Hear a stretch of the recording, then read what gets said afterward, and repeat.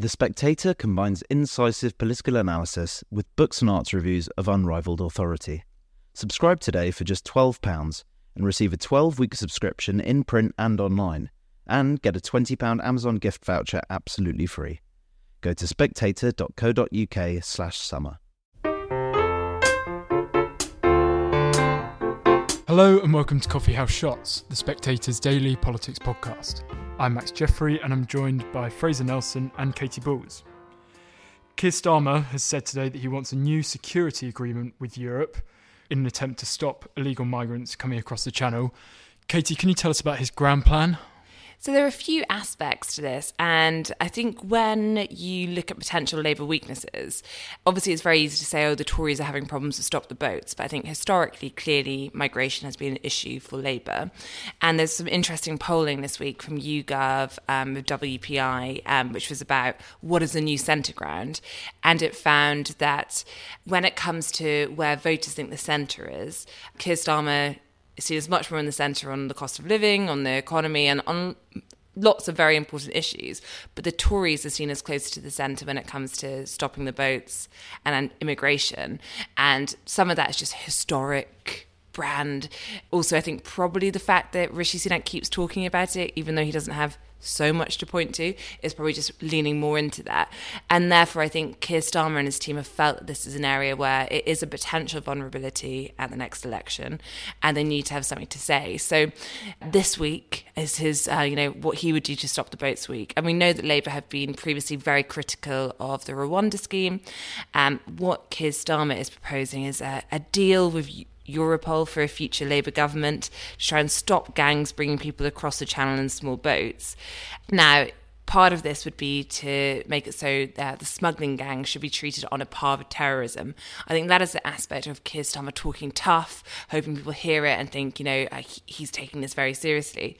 But then the other part is talking about a potential returns agreement and a returns deal. And you can see by the staging of this meeting, which I know we'll talk about in a bit, with Macron, I think it's trying to say that a Labour government would have better relations with our European neighbours, and therefore things like a returns agreement would be more possible.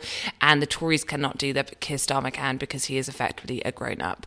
However, if you were to have a returns policy, I think that it is acknowledged that the UK would have to take some of their share of migrants coming to the EU, and therefore the government today have quickly gone on the attack, saying this could lead to the UK taking 100,000 illegal migrants every year.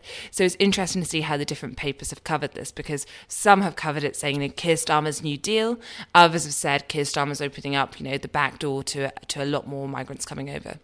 Fraser, what do you make of the plan? There seems, as Katy says, to be a dichotomy between talking tough, saying he's going to label these smuggling gangs as terrorists, and at the same time also wanting close cooperation with Europe, having some sort of returns agreement.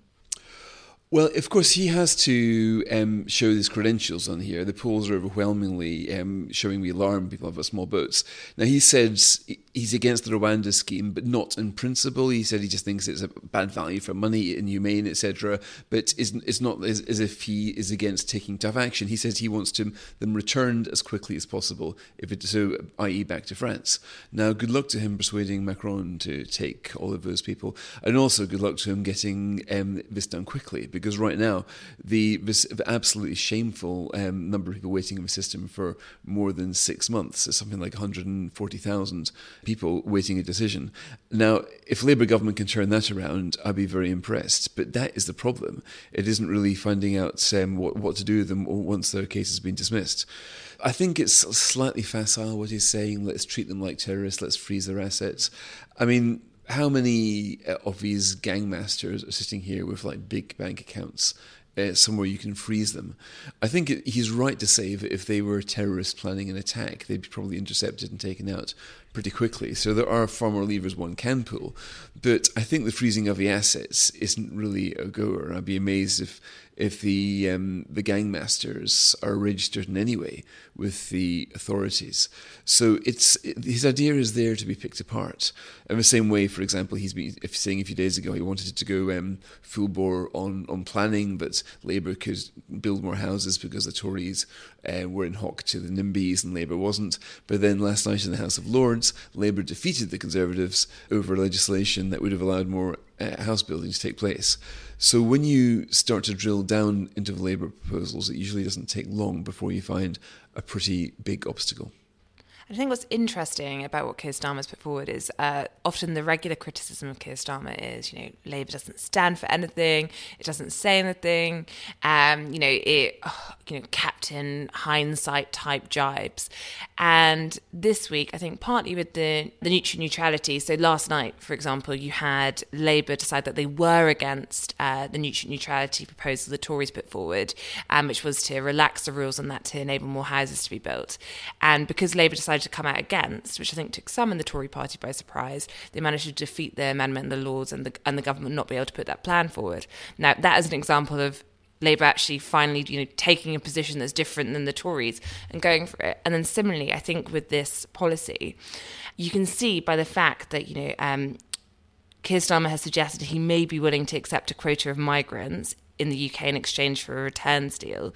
That is giving the Tories something they can attack. And you've seen that all of today, Suella Braverman coming out, Robert Jenrick saying this could mean 100,000 more illegal migrants coming from Europe each year. So it seems to be, coming down to the fact that will people think that the Tories have failed so badly when it comes to stopping the boats by the time of the next election that a new approach is required, and therefore Keir Starmer can get away with having this, which I think will keep being thrown at him all the way forward, saying this could be a backdoor, because they would say, well, we see all these people coming and not stopping that, so we may as well try that?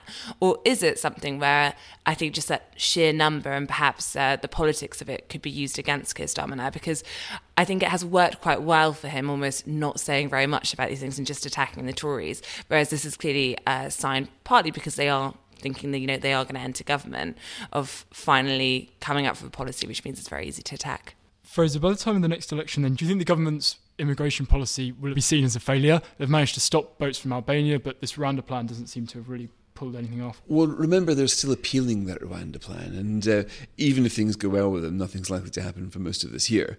So I think we're going to close this year where Rishi Sunak will perhaps have 20-30% fewer arrivals in the small boats than last year, but he won't have stopped them by any stretch of the English language. But then he might be able to get the Rwanda deportations policy going. And if that were to actually work, then they could change the game quite quickly. In my opinion, I think that once those paying the people smugglers think there's a realistic chance of deportation, even a small, say, 20 or 30% chance, that means they're unlikely to spend all of that money. And remember, we're talking about between $2,000 and $15,000. You're unlikely to spend that money if you think you're going to end up deported. We saw that with the Albanians. They used to make up 1/4 of all small boat arrivals until Britain agreed a deal with Albania, and now we don't see any arrivals from Albania. So I think that has demonstrated the chilling effect that deportation can have. So I haven't given up all hope for the Rwanda plan. I'm a late convert to it. I started off thinking, as Kate Andrews does, that this was a terrible, inhumane way. But then when you start to look at the inhumanity of the people smuggling, and also the complete failure of every other mechanism used to try to tackle it, you think, well, the Rwanda deportations idea seems to be the only one that will work. Kate and I are going to be having a head-to-head debate over this next month. She still thinks that I'm speaking from the blackness of my heart here. I think if, and of course this comes down to the Supreme Court and then potentially a challenge by the ECHR, Rishi Sunak can get a flight to Rwanda, then we could now have an election with two quite competing ideas. And of course, if Rishi Sunak cannot get a flight to Rwanda, then I just think that he's put himself in a corner whereby he's going to come under pressure to say something like, I will leave the ECHR, even though it wouldn't necessarily fix the problem. If you look, for example, at the specifics of the Court of Appeal judgment, which said the scheme wasn't lawful. But the Tory lines are ready to say, Labour want to bring in illegal migrants from the EU. Now, I think if the Tories have nothing to say, that's less effective. But if you do have the scheme functional in its early stages, in a way, might even be better for the Tories, because then they can't say if the deterrence effect works yet or not. Then it's quite competing visions, and you could start to see how the Rwanda one, I think, could appeal more to those 2019 swing voters that both sides are really trying to compete for. I also think leaving the ECHR isn't quite the fringe cause it was being earlier on. Without wanting to say too much, there'd be a pretty significant intervention in that debate coming in The Spectator in a few weeks' time. I mean, right now people assume if you want to leave the ECHR, then the odds are that you're sort of a right-wing Tory. But no, there are some serious people in the legal world who are thinking that Strasbourg's faults are now themselves an affront to the notion of the Convention of Human Rights, that the Strasbourg Court is no longer delivering on the principles of the Convention, and that the case for leaving and doing these things in Britain is quite strong. Yeah, I was chairing a panel this week with Claire Ainsley, who used to work for Keir Starmer, and Nick Timothy on this new YouGov polling about the centre ground. And it was and Nick Timothy, now a Tory candidate, has been quite punchy and quite open about the fact that he thinks you need to leave the ECHR in order to get a grip on small boats and other issues. And he, of course, worked in the Home Office before being Theresa May's Chief of Staff, so there's plenty of experience in this. So I put to the panel and said, well, do you think then Rishi Sunak should put a referendum on leaving the ECHR in the Tory manifesto, which from various conversations figures has always seemed to be the most likely option he would go for if he's going to do it. And I think what both agreed on was almost saying, a referendum they thought was just toxic. Just the word. Just the word referendum. To the point that would, whatever you think of leaving the ECHR or staying in it, they thought referendum was bad enough. So Nick Timothy made the point that actually he argues you shouldn't even suggest it as a referendum. You should just put in the manifesto, leave the ECHR. Now, I think in terms of Tory party unity, as of many things, that would be tricky because you have lots of figures in the Tory party who think it would be a very bad idea to do so. But it did, I think, suggest to me that what I thought was probably the most likely scenario, perhaps because people are so tired of the results of, the EU referendum, very divisive period, maybe isn't the way that they would pitch it after all. And Katy, lastly, returning back to Keir Starmer, he's planning a high-profile trip to France next week. It's expected to be on Monday or Tuesday, where he's going to meet Emmanuel Macron. Do you think the two will get on? Yeah, I think potentially. I mean, I always thought actually Emmanuel Macron and Boris Johnson had a fair bit in common in terms of, I don't think they're lacking in self-confidence as a duo. And although they were very different in some of their views, some of their style, I think what's interesting about the Keir Starmer trip to see Emmanuel Macron is it's being presented as this massive coup, Emmanuel Macron breaking with protocol, is this a snub to the government? And I think Labour are clearly doing everything they can at the moment to suggest they are a government in waiting. And you can see that in the way that former Shadow International Trade Secretary Nick Thomas-Symonds, he met with Biden counterparts, and again it was like, look, we've got these conversations. And I think it's worth pointing out that I think Ed Miliband, when he was leader, met with Hollande, also Barack Obama. So there is a risk of overreading these things. But I think there was a polling earlier this year that suggested, and I think this may no longer even be the case, that one of the few areas where Rishi Sunak led over Keir Starmer was looking statesman-like. So I think anything they can do to put themselves in a room with a statesman is clearly strategic and something they think is going to help. Thank you, Katy. Thank you, Fraser. And thank you very much for listening.